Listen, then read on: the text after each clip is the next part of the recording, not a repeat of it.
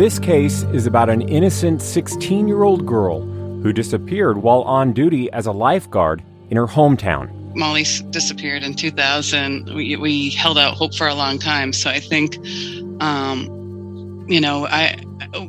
probably didn't start looking for a murderer until 2003. That's Heather Bish, sister of Molly Bish, on a mission to find her sister's killer and help solve other unresolved cases. I've been really working on bringing familial DNA to Massachusetts. Now, with a new lead in the case, there's new hope. They say that the case is still very active. I believe that. I still believe we're still one piece away. I think the complication with Molly's case is that there are so many persons of interest. Before we dive into the case, I want to remind you that this is for mature audiences. I also want to thank investigators for writing reviews on Apple Podcasts and sharing the episodes. It's a way for you to be a part of the investigation, and reviews really help independent podcasts like this one get noticed. Now grab a glass of wine, get ready to take mental notes. Investigators, you're on deadline. From the Hollywood Hills to your ear holes, this is True Crime Deadline, a podcast discussing cold cases, murder mysteries, and completely random thoughts. Now, here's your host, a man who stands in front of crime scene tape and talks on the TV box for a living, Mr. Mystery himself, Matt Johnson. Investigators, thank you for joining me for this episode, The Mystery and Murder of Molly Bish. It's a case that I've wanted to cover and shed some light on since I started the podcast. In fact, every episode in this limited Season 3 is going to have that sort of connection. So be sure to hit subscribe and watch for more episodes. You can also see case-related pictures on my website, truecrimedeadline.com, under show notes. And if you want to share pictures of Molly, that would be amazing. Recently, more than 20 years after she disappeared from her lifeguard post at Commons Pond in Warren, Massachusetts, big developments in the case.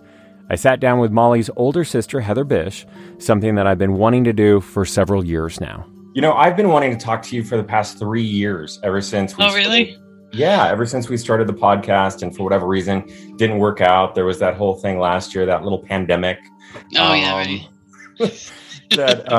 And that's the reason why, we're talking to each other now with your headset and, you're working from home like a lot of people. Mm-hmm. But you're always working on this case as well. Yeah.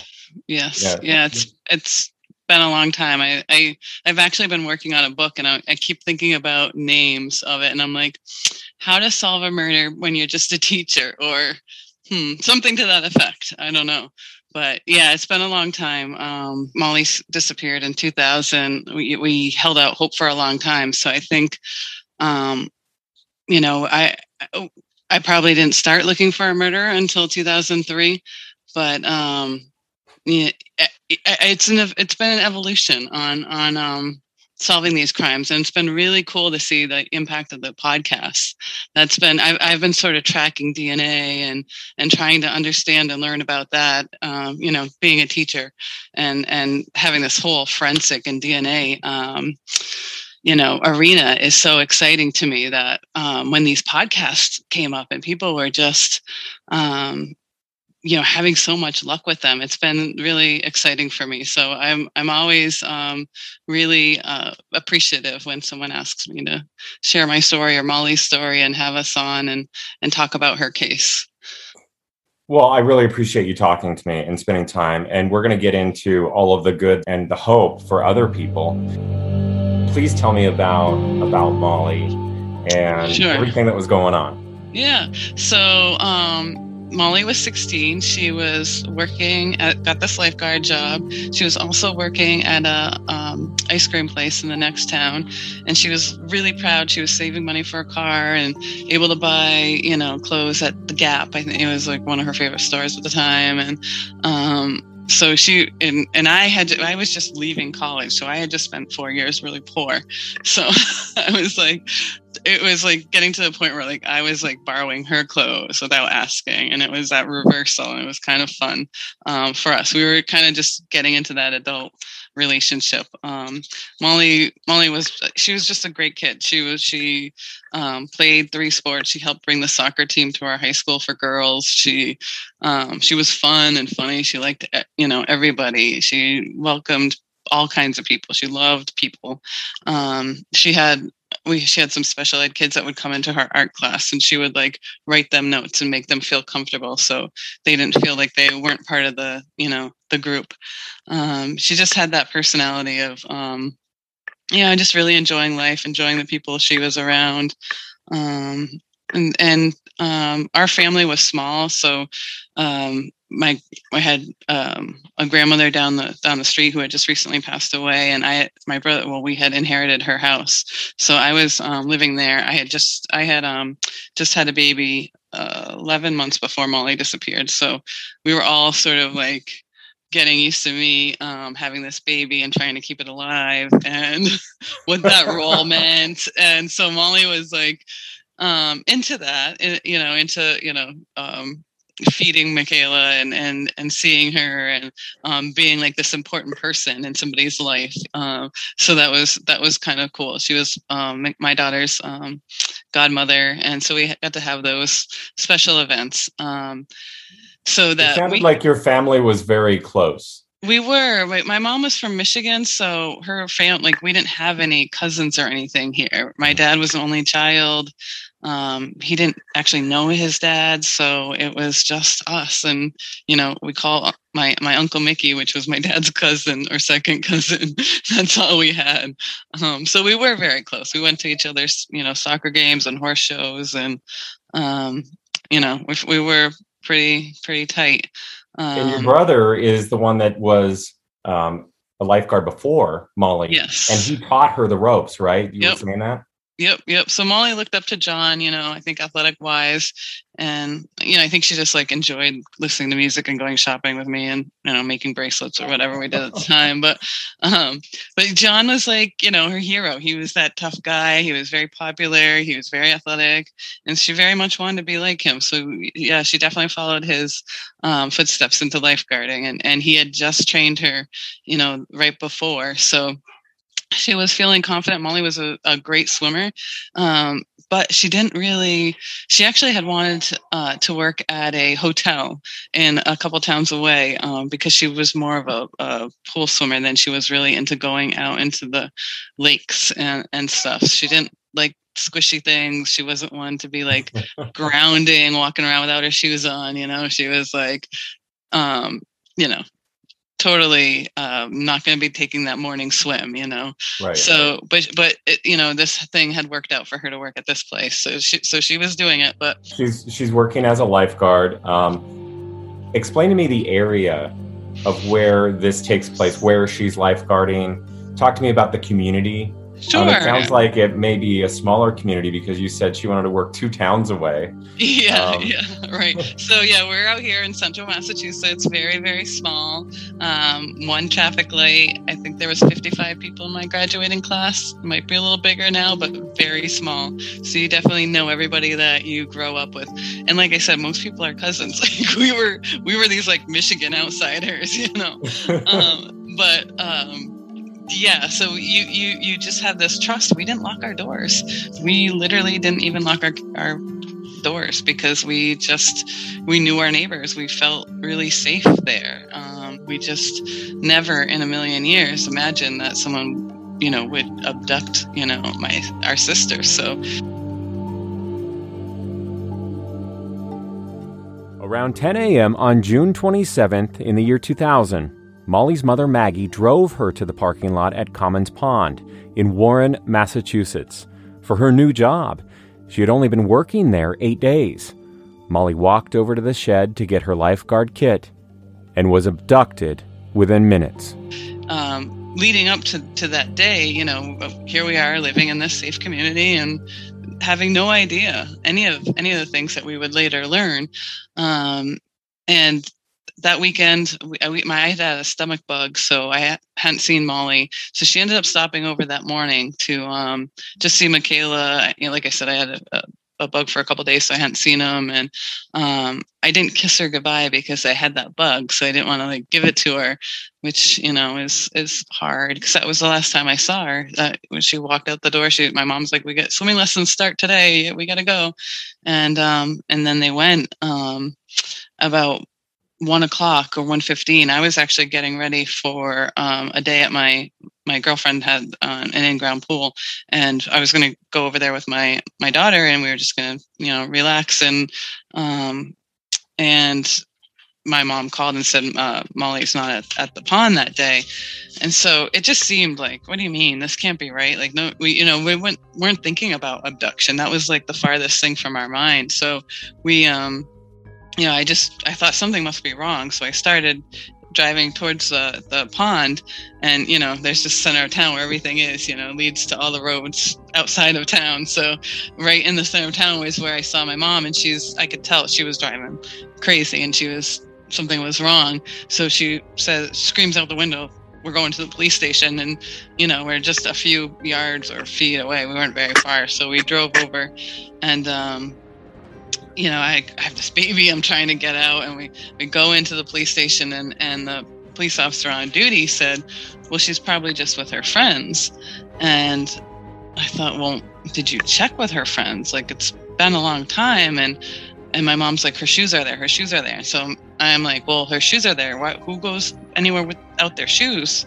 And he's like, kind of like, just like, you got acting like we're overreacting. My mom's like, "I want you to call the chief now. I want you to find my husband. I want you to call the chief." So this is in 2000, and my dad had one of those like flip phones, and you pull the antenna out for a cell phone. So they were, trying to locate my dad, but he was a probation officer, and he would go what we would call out on the road and like go check on his clients in their homes and make sure they're doing what they're supposed to be doing. Wait a second. He's somewhat in the world of law enforcement. He's a probation officer. He is, yes. Yep. So did he have any enemies? Yeah, that's what I mean, that definitely crossed the police's mind. Not initially, but definitely came up a day or two later, and definitely is something people bring up.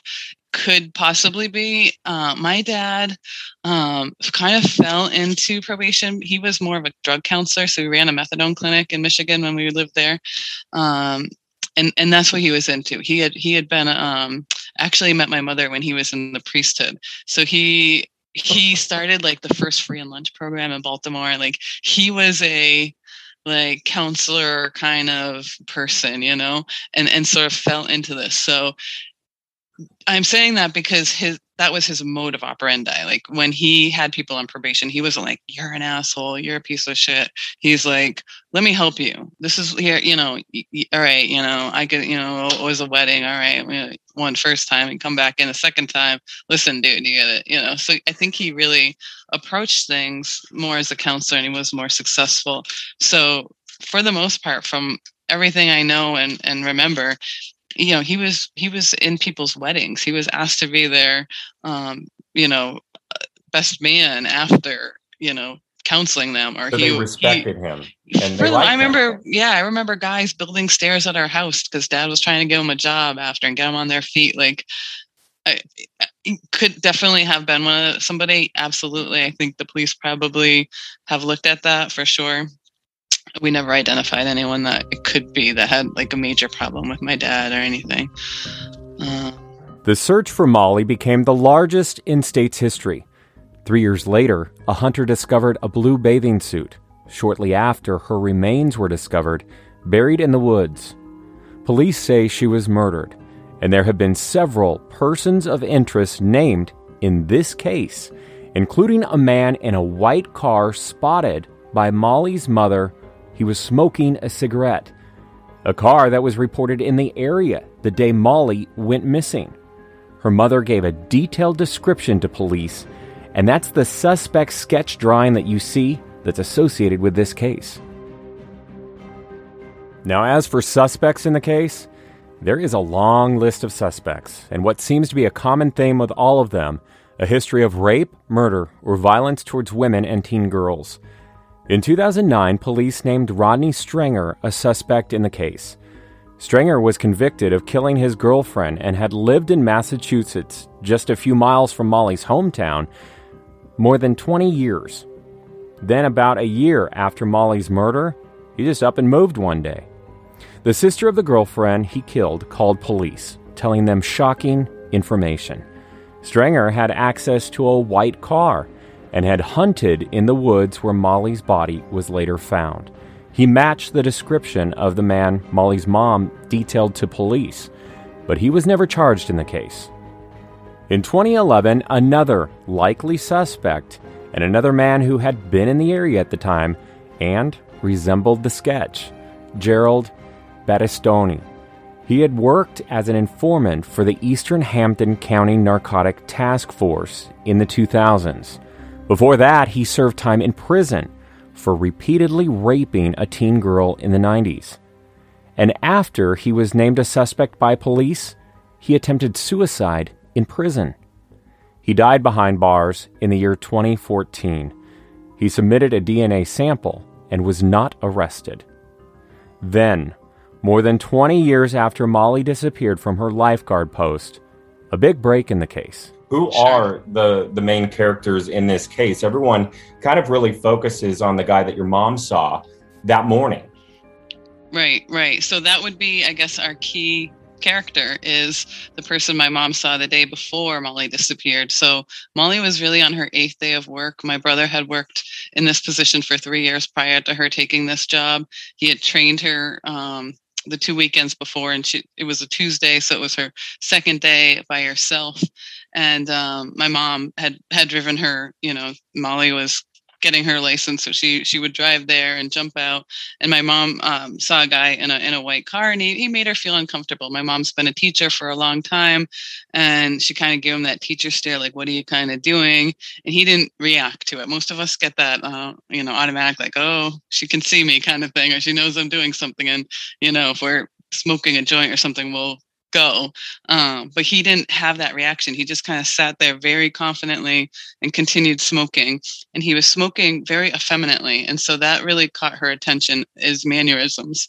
And just that he was so bold.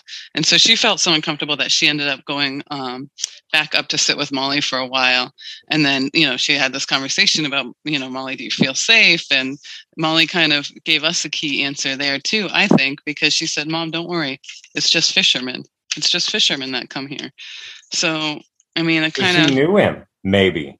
Or right. had seen him before. Or was familiar with him, right. And Molly was a kind of, she was just kind of like one of those happy, kind of good-go-lucky kind of kids. She wouldn't think danger right away. She would think, "Oh, hey, you're here. Let's talk. And how's your day going? And, oh, where's your dog?" And, kind of, she's personable. She was very extroverted. And so, yeah, definitely. Could she have run into this person before?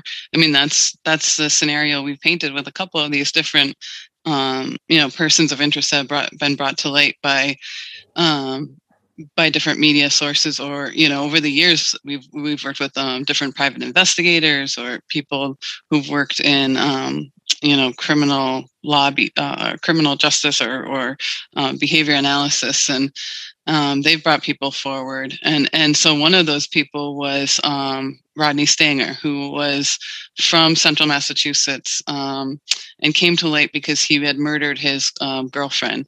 And before he murdered his girlfriend, the girlfriend was talking to her sister and sort of in code trying to tell her that she thought he killed Molly Bish. And so he's in jail in Florida. Was he in the area when Molly was abducted? Yes.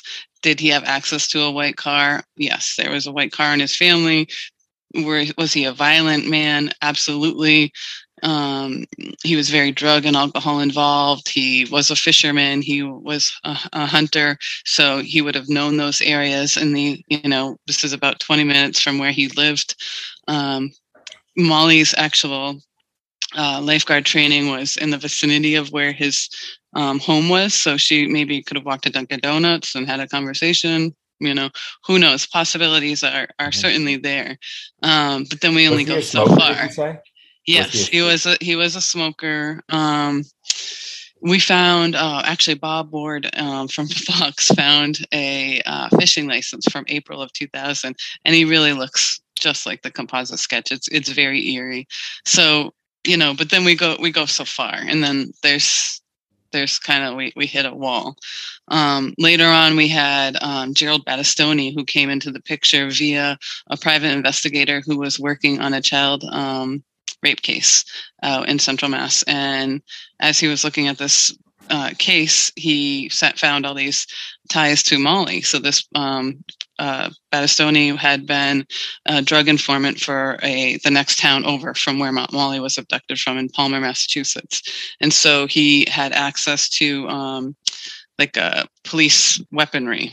For some reason, he had been busted and arrested for impersonating a police officer. He was obsessed with a young girl who was a daughter of an ex, and so he would stalk her. And I guess he was known to make his girlfriends wear children's underwear when he was having sex with them. And there was just some really egregious things he would do. But this young girl he was stalking lived very close to the pond, actually, by the cemetery, which might have been the exit where Molly was taken from. So behind the pond, it's a very wooded area on Dead End Road. And then immediately behind where Molly would have been sitting, there's like trails that actually lead to a cemetery, and you can walk them. I've walked them barefoot. And so it's not, it's secret trails. So people take their dogs but that would definitely be a way someone could have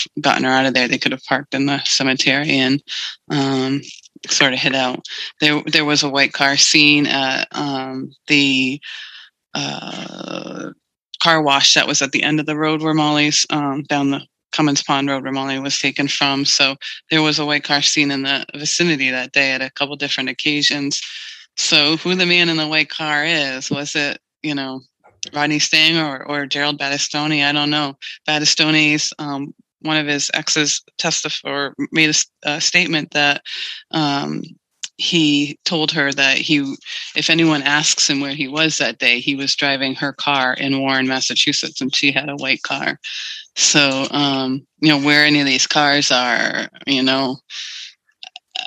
don't know. Those are all the questions I have for the state. Have you ever talked to him in jail, in prison? No, I did have someone that I knew that went to talk to Gerald Battistoni in prison. And she didn't feel like he, was really cooperating. Rodney Stanger would never allow a visit. I have not.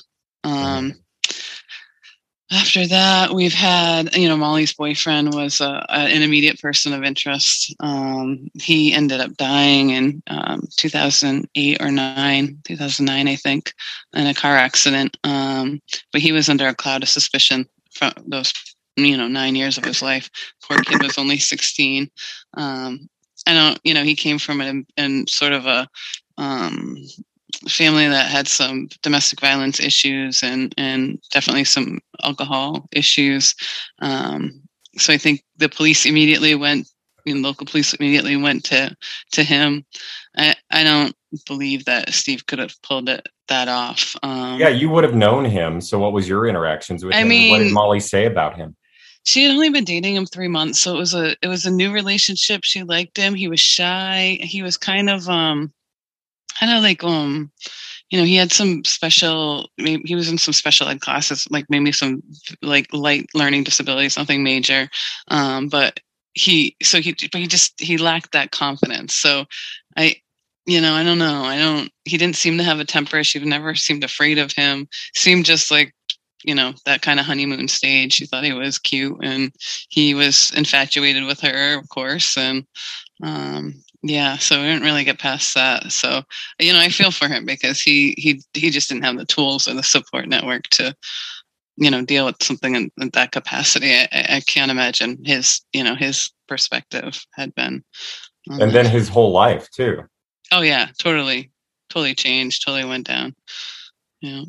I mean, the media crucified him. I mean, and he was literally 16. It was sad.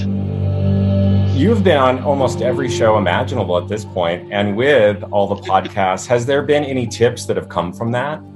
Oh, tons. I get tips probably at least once a week. I would average a tip from myself. I get them personally. I hand them over to the police, so I can only imagine the volume that they get. They say that the case is still very active. I believe that.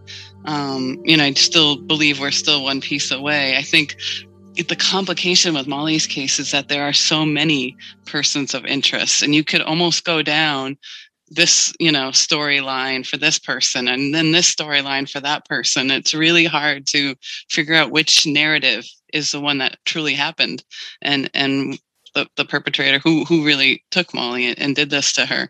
So I think that's been, our greatest challenge. And I'd love to, dive deep into each one of these people someday just to see, I know what I know, but what the police know, I don't know what they know. And it's, obviously hasn't been enough to charge someone. So it's tough. Any substantial leads that have come from the recent attention on the case? None that I know of. I mean, I think it's still the same characters that are still floating around in our sort of sphere. We just kind of got tips on some of these same players. And I encourage people to share that information and to, even if they think it's repetitive or they think, it's not that important. Maybe they just saw someone drive by with a car, or they saw this particular person in a specific area. I think you and I both know those are the pieces that are so important to put the whole picture together.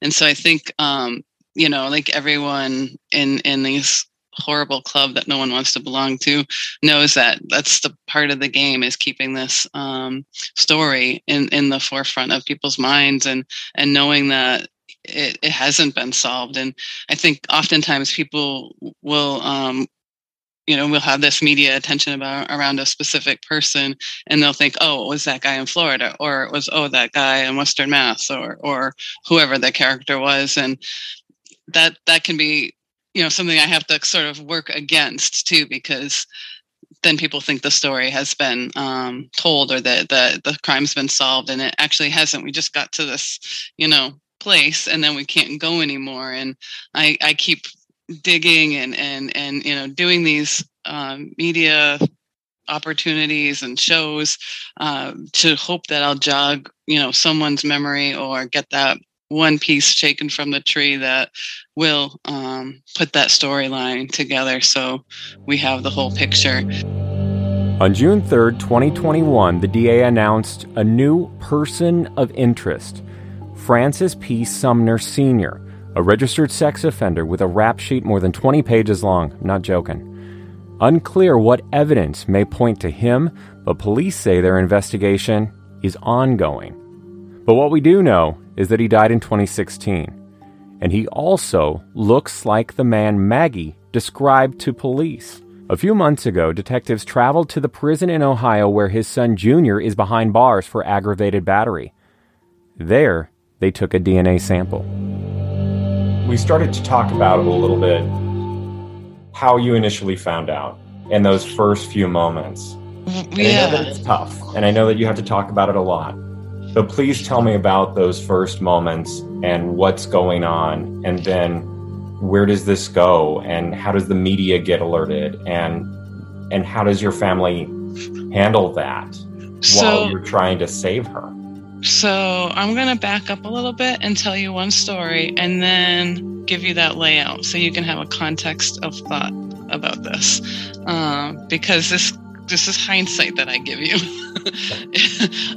But so before Molly disappears, again, she's 16, she's playing 3 sports, she's an honor roll student, she's not really getting in, she just starts dating this kid whose family is associated with maybe having some issues, but like nobody's doing crystal meth out here in central Massachusetts. Like there was no meth labs, there's no like major drugs. Were these kids smoking weed? Probably. 100%, but like that was it. There was nothing major happening. The police, for some reason, had a fixation, I would say, on the crowd of kids that Molly's boyfriend was involved in. And we didn't know any of these people. My parents had a rule where Molly wasn't allowed to go over there. You could come to our house, but she wasn't allowed there. Did she sneak over there a couple times? I'm sure. But nothing major. Like we couldn't get away with anything. Like my mom's like a hound dog and my father's a probation officer. There was no room for error. And so there was this dynamic going on. And after I heard, somebody had told myself and the police and some of the private investigators that a police officer in town had told Molly that he's going to put her into a place that her father can't get her out of. Which I'm not sure why anyone would say that to her. I mean, she wasn't like I said, she wasn't doing anything. She didn't really have time. She's working 2 jobs. Did she have this boyfriend that maybe they didn't like? Yeah. But I mean, again, this is real low level stuff here. I mean, this is smoking weed. His parents are maybe drinking too much of, fighting. But so very, very peculiar. So having said that, now again, I grew up in this town too.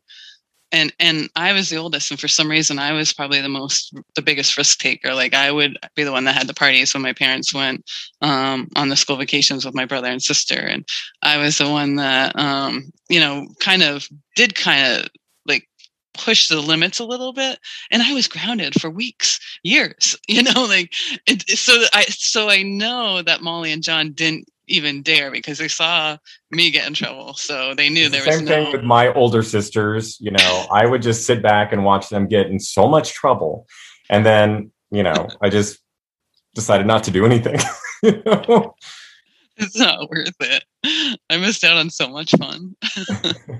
But anyway, so the day comes, we're at the police station. The police officer on duty is saying her shoes are, she's probably just with her friends. So I start driving to our friends' houses. I actually pick up my friend, who we were going to the house to swim at, and she helps me with the baby. And I go to a couple of her friends' house, and I stop at the boyfriend's house. And there's all these kids at the boyfriend's house. I don't know. They're 6 years younger than me. I don't know who they are really. But I'm like now like anxious and upset and worried. And I'm like, we need to find Molly. Steve, get your ass in gear. Let's go. And he's kind of like groggy and just waking up, and all these kids are like not really reacting, and then they're like, oh, okay, well we'll call this person, we'll call that person. I don't know who any of those people are that they're talking about, so I'm like, all right, let's go with Steve. So I take the boyfriend with me. Now later they say that he has a cut beneath his eye. I did wait for him to put his eyebrow ring in, and he was just like he was just like nonchalant, and I was like, come on, like let's go, something's wrong here. And so that's the only thing that kind of was different, but I didn't notice a cut. I mean, maybe there was one there. I think I would have noticed it because I was kind of like, who are all these people and what's going on here? But I did not notice that. So then we go to the pond. Now at this point, the fire department has pissed off because the Warren Police Department hadn't done anything. So they decided to start diving in the pond. The local gas station owner is someone who grew up in town, and, people hunt and fish and they, I don't know, Boy Scouts and all that. He felt like he knew all these areas. So he's developing search parties, and people are listening to him because he's, is kind of like a town leader. And meanwhile, the crime scene's completely destroyed. A parent had picked up the wet lifeguard whistle and was acting in Molly's place. The parks commissioner had come back, closed the park, the first aid kit. So the parks commissioner was interesting as well because he had reported to the police that my brother was working that day. Initially, when the police called him and said, why isn't the lifeguard at her? So Molly, arrives around 9:58 on the first person comes to the beach around 10:05 or something, and they're like, there's no lifeguard here. Swimming lessons are starting that day, so it's kind of important. So they take the police radio, which is what Molly has, and they call in. So the police call the parks commissioner, and he says, oh, well, it's John working that day. But it's weird because he had run into my brother that morning at 9 o'clock in the morning at an Ace Hardware in West Brookfield, the next town over from Warren. John had just gotten a job learning carpentry. So he was working for a company out there building a fence, and saw him that morning. So that was kind of weird that he would say that. Has he ever been looked into? He has. He actually, there was recently a court order to get his DNA. So, but nothing, here's what I think. We have this unidentified DNA, and that's great. And I want them to preserve it, right? Because I want us to have the right tools to be able to fix it. But I don't think that they're getting all this DNA and like testing it against it. I don't know if they're just holding this DNA in like a list or something. I'm not entirely sure, but there's certainly people who have given DNA or they've gotten DNA from, and then it's never gone anywhere. So that's the mystery. And that's, again, why I'm like really pushing this familial DNA, because we have these suspects, and we're lucky. Again, a lot of these people came because of people we've worked with. I mean, the police aren't, state police aren't saying, oh, Heather, this is the guy we're looking at this week, or, we're going to look at this guy next week.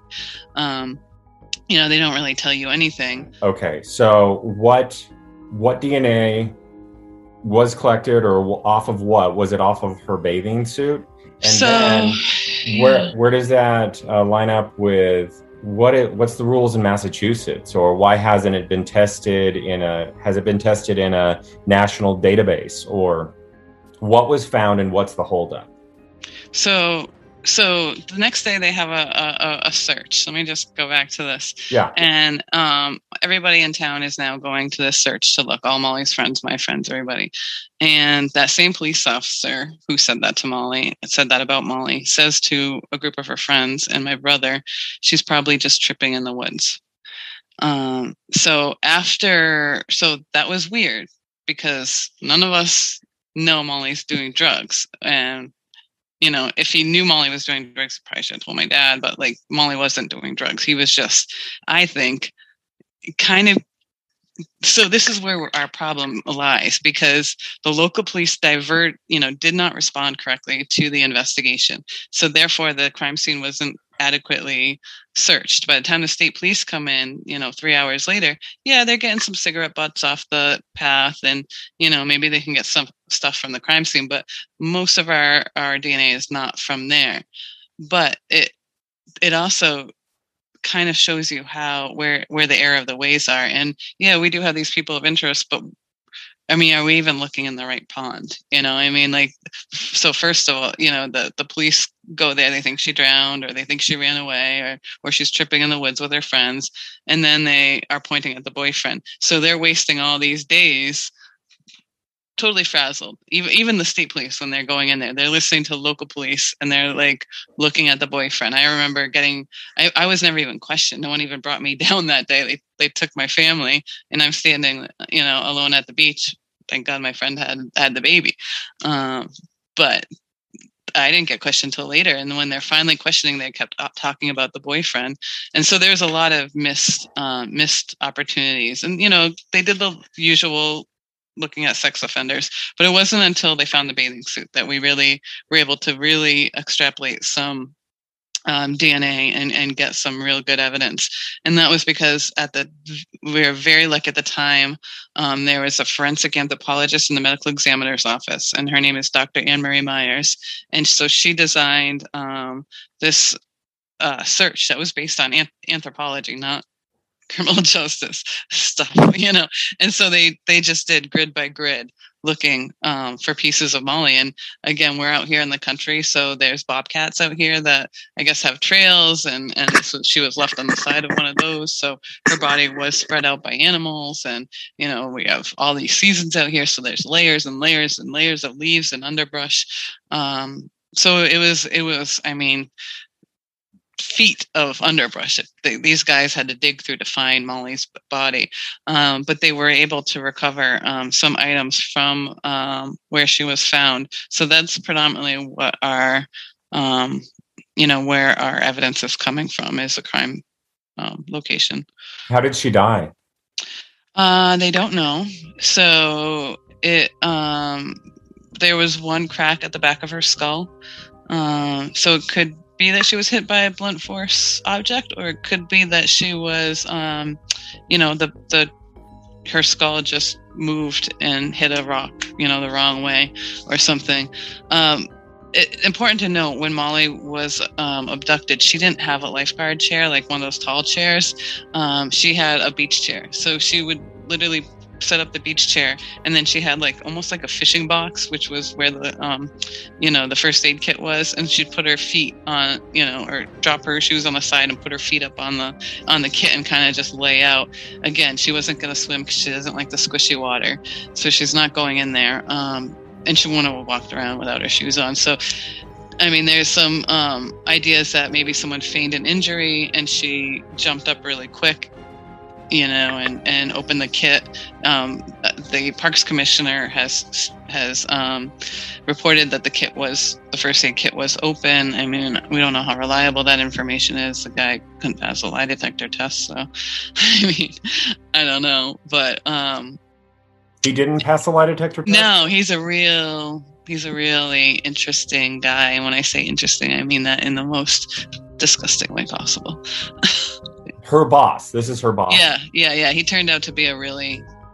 I mean, I get tips currently that he is sexually assaulting young women who are going into his house, helping him as CNAs or healthcare aides. So I turn them over to the police and I say, listen, I cannot be responsible for somebody else getting hurt. I don't know if this guy did it or didn't do it. I don't know who did it, but people are telling me that he's doing really inappropriate things when they go into his house, and they've quit their jobs. And he's the one that said that your brother was working, even though he had seen your brother. Right. And he would know that Molly is working there that day. Right. And what was he buying at the Ace Hardware that morning at the hardware store, at 9:00 in the morning? But why also was the police officer saying these random things? So that police officer ended up losing his job years later for inappropriately yelling at two young women who were probably teenagers, being really loud and obnoxious, walking down the road, saying, inappropriate things. But they recorded him on their phones, and he's a law enforcement officer. So he engaged pretty, in some pretty yucky things with those girls. And he was let go, but then he went to Vermont and became a Vermont state trooper. And now he's back in Massachusetts, and he's still working in law enforcement. So that's because they seal the records, and then it's not held against them if there was a reason to leave or whatnot. Right. Oh yeah. Yep. That is very interesting. And has he ever taken a test, or has he ever been questioned, or? The state police always assure me he had an alibi. It's not him. I don't know. They won't tell me what they won't tell me what they do to solve this case, basically. So they just will say things like, oh, we got a feeling it wasn't this person, or we interviewed them and we just got a feeling that this isn't it, or whatever. Wait, they have a feeling. Right. Yeah. Okay. Yeah. So funny story. They called me recently and told me they want to give me some of Molly's items back, that they don't need anymore. Why don't they need them? I don't know, because a homicide investigation's never, there's no statute of limitation. But okay. So my first thought though is I need to consult with an expert and learn how to bag and tag it just in case, because I cannot trust these people. Yeah. And then I'm like, I don't know, chain of custody, even if they do give it to me, it's probably not going to hold up in court. These are things I think about because of the extraordinary irresponsibility of law enforcement. And it's not in Massachusetts, it's everywhere. I mean, I've got friends. What are the items and when do you get them back? They didn't tell me. They have to have that list approved first. Now I can't imagine what they had. I mean, I can think like maybe her Adidas shoes that she had that day. I mean, her clothes were never found, and nothing else was. I mean, we didn't own our first aid kit and I can't remember them coming to. I mean, maybe they took her computer, but like in her phone, I can't imagine. Or maybe her pager. I don't know. Yeah, I wonder what's there, and I wonder if that is a sort of a trophy. Right. Like what was missing. Right. Well, her clothes were missing. Her shorts and her shirt has never been found. So we found parts of the bathing suit. She had like thin boxer cotton. And back in the 90s, you remember that was cool when you'd roll up your boxers. So she had those on and like a tank top. So could it have been taken by animals? You definitely, or maybe somebody has it. And Where are you now in your investigation? It sounds like you're staying on top of it. Well, I am really working hard on this familial DNA bill. So you guys have familial DNA, and what is so interesting is that I started working on this, and there's a little article about it in the Cape Cod Times. I live on Cape Cod now, on the other side of Massachusetts, and this man emailed me from California, and he's like, I work on this. I'd love to help you. Well, it turns out he is an expert on DNA and trains people all over the world, and so he's literally been my mentor and my coach, because I'm just a special ed teacher over here, and so understanding the complications of the genetic genealogy and the familial DNA, and even how our systems work and are dysfunctional, he's been really helpful in helping me understand that. So his name is Rock Harmon, and he was a prosecuting attorney on the O.J. Simpson case. So DNA has been a huge something that he's felt very, very strongly about.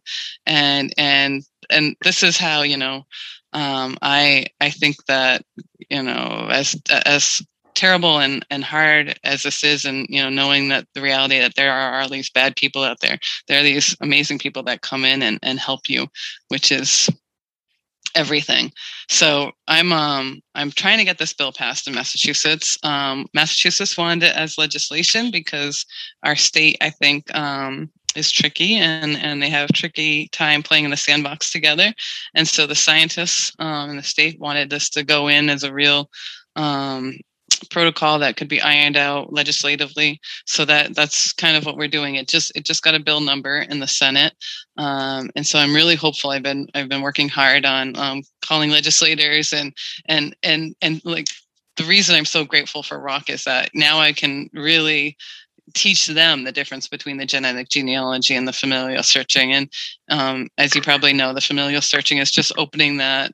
I call it opening the net a little bit bigger in our CODIS system, and trying to get that hit. The people that'll hear this episode, I mean, that is something that we talk about a lot with Golden State Killer. And, that's one of the big famous cases. That's how, he was captured ultimately, and things like that. So it's, DNA from a relative that is somehow connected to the DNA found at the crime scene. And then that's how they put the pieces together. Well, what's interesting is that, all these people in the CODIS system have committed felons that I didn't know that 50% of the people in CODIS have a relative in CODIS. So that says something sociologically and culturally, I think, but numbers wise, for familial searching as a tool for law enforcement to get these bad guys, I mean, that really is a good odds. So, I would take that as a tool. Well, so I'm very excited for you. Congratulations on. You. Please keep me posted with that. I will definitely. We're just hoping for the best. So far, it's been had really good reception with the legislators, and just making it through this crazy process of passing a bill, which isn't as easy as they teach you in third grade. What was it? I'm just a bill. That whole right. I mean, they make it sound like such a process that it actually goes, and then you go backwards, and then they reconfigure it so it doesn't even look the same. But I was lucky, actually. COVID was really fortunate because we had put this in 2 years ago, and when COVID hit, it kind of put a pause in everything, but it allowed I was on the Mass Missing Persons Task Force in Massachusetts, and in that role, I was connected to our Forensic Oversight Committee, which is a really diverse group of defense attorneys and prosecutors and judges and scientists, and they were able to edit the bill and give me some feedback. So we were able to incorporate that into the new bill. So I think it went in really strong, and I'm really hopeful that we will get this through. And if we don't solve Molly's case and we solve any of the other cases in Massachusetts, that's a win for sure. That's kind of how Molly lives on and helps other people. And you have a foundation. Tell me about the foundation and how people can help.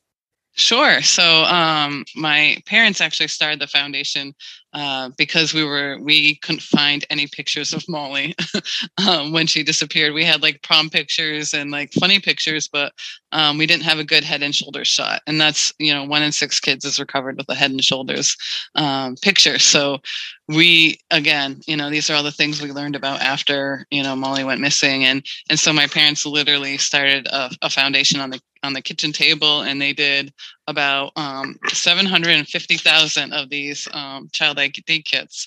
And, wow. You just get like a picture. This is actually not a real person. This is just somebody funny. Oh. We're looking at a picture of Shrek. And look at Shrek's fingerprints. But that's, probably, but then you put, you go into the schools and, you show the kids. Yeah. This is what you're gonna do. And it's got like rules for safety in here, just simple things. Gives like a good conversation starter with your kids. Fits in your glove compartment. My dad always said, keep it in your freezer, because it's just a place that you will remember that you threw it in there. You'll see it like, what is this doing in here? And it'll stay good. But that's how it started. And my father had a stroke in 2007. So he's doing okay, but my mom, is full-time caretaking. So it kind of transitioned to me, and I've done a lot more focusing on the investigation and legislative work and advocacy than actually doing safety kits. But a lot of other agencies have taken that on over this time, so I felt like it was okay to let that go. As a sibling of a person who was abducted in your early life, you do struggle with your identity and like, where's my voice in this? And it probably has taken me about 20 years to figure out what my voice is, and I guess it's just to make sure that there are enough laws to protect us, and certainly protect us and give our law enforcement as many tools as possible. Well, thank you for doing what you're doing and finding your voice. What would Molly's voice be like? What would she be like today? Oh, I think about that sometimes so much because I spent the pandemic by myself with 2 dogs. And when I started talking to them in public, I started getting worried about myself. But I do. I thought about like, would she come visit me out here, and what would it be like? And, I think Molly cared so much about other people. Like, I know she would do something in the human service field, whether she was a preschool teacher or a counselor or something. I'm certain that she would have done something to take care of other people. So it is fitting that the work that we do is to ensure, other people are taken care of. And I think that was sort of a philosophy that my parents developed with us early on.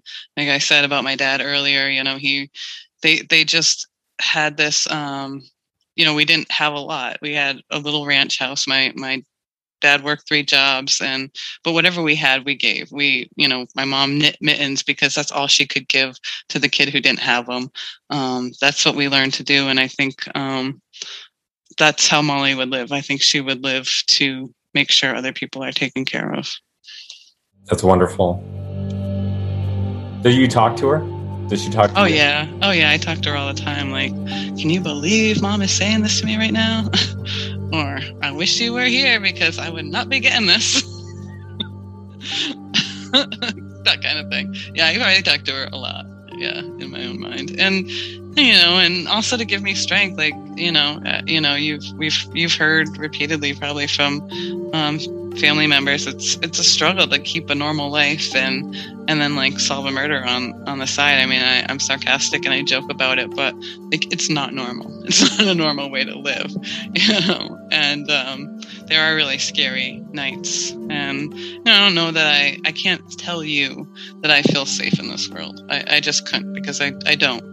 And so yeah, I talk to her when I'm scared or when it's hard. Thank you for talking to me. Thank you for your time and sharing your story. I know that it's tough. Yeah, I appreciate you carrying these stories. So you're doing such a great job, and I have enjoyed listening to your podcast. And I'm just grateful for someone that can really take these burdens on with us. So thank you. Thank you. Now, when Heather is not working to solve her sister's case, she's working to pass legislation in Massachusetts to help solve other cases with familial DNA. To help with that and to learn more about the case, you can visit their website, mollybishfoundation.com. You can see pictures of Molly there. I also have pictures and information on my website, truecrimedeadline.com. And of course, there is also a tip line that you can use associated with this specific case. That number is 508-453-7575. Investigators, until next time. Thank you for investigating True Crime Deadline with Matt Johnson. For more information about the podcast, visit truecrimedeadline.com. And remember, all tips regarding a case should go to the police. Until next time. This season dedicated to my best friend, my French bulldog, my crime-fighting canine, Mr. Gatsby, who is now in doggy heaven. From both of us, please hug your pet tonight. Mr. Gatsby, want a cookie? Good boy. Now, a post-episode shout-out to investigators who wrote reviews on Apple Podcasts. Thank you. Again, writing reviews really helps independent podcasts like this one get noticed. We're up against those networks, studios, TV channels, you name it. It's easy, it's free. Hit 5-star, please. Subscribe. Tell a friend. Write a review. And include your real name and your podcast name if you're a podcaster, because I want to give you a proper shout-out. This shout-out goes to the person named Mojo Jojo Q, and they wrote a new true crime pod obsession. I love this podcast because Matt Johnson's ability to tell a story and great conversations he had with victims' families and friends. But my favorite part about the podcast is his voice is so soothing to me. Probably because he's a reporter, I really love listening to his voice. Well, thanks. I really appreciate it. Investigators, until next time.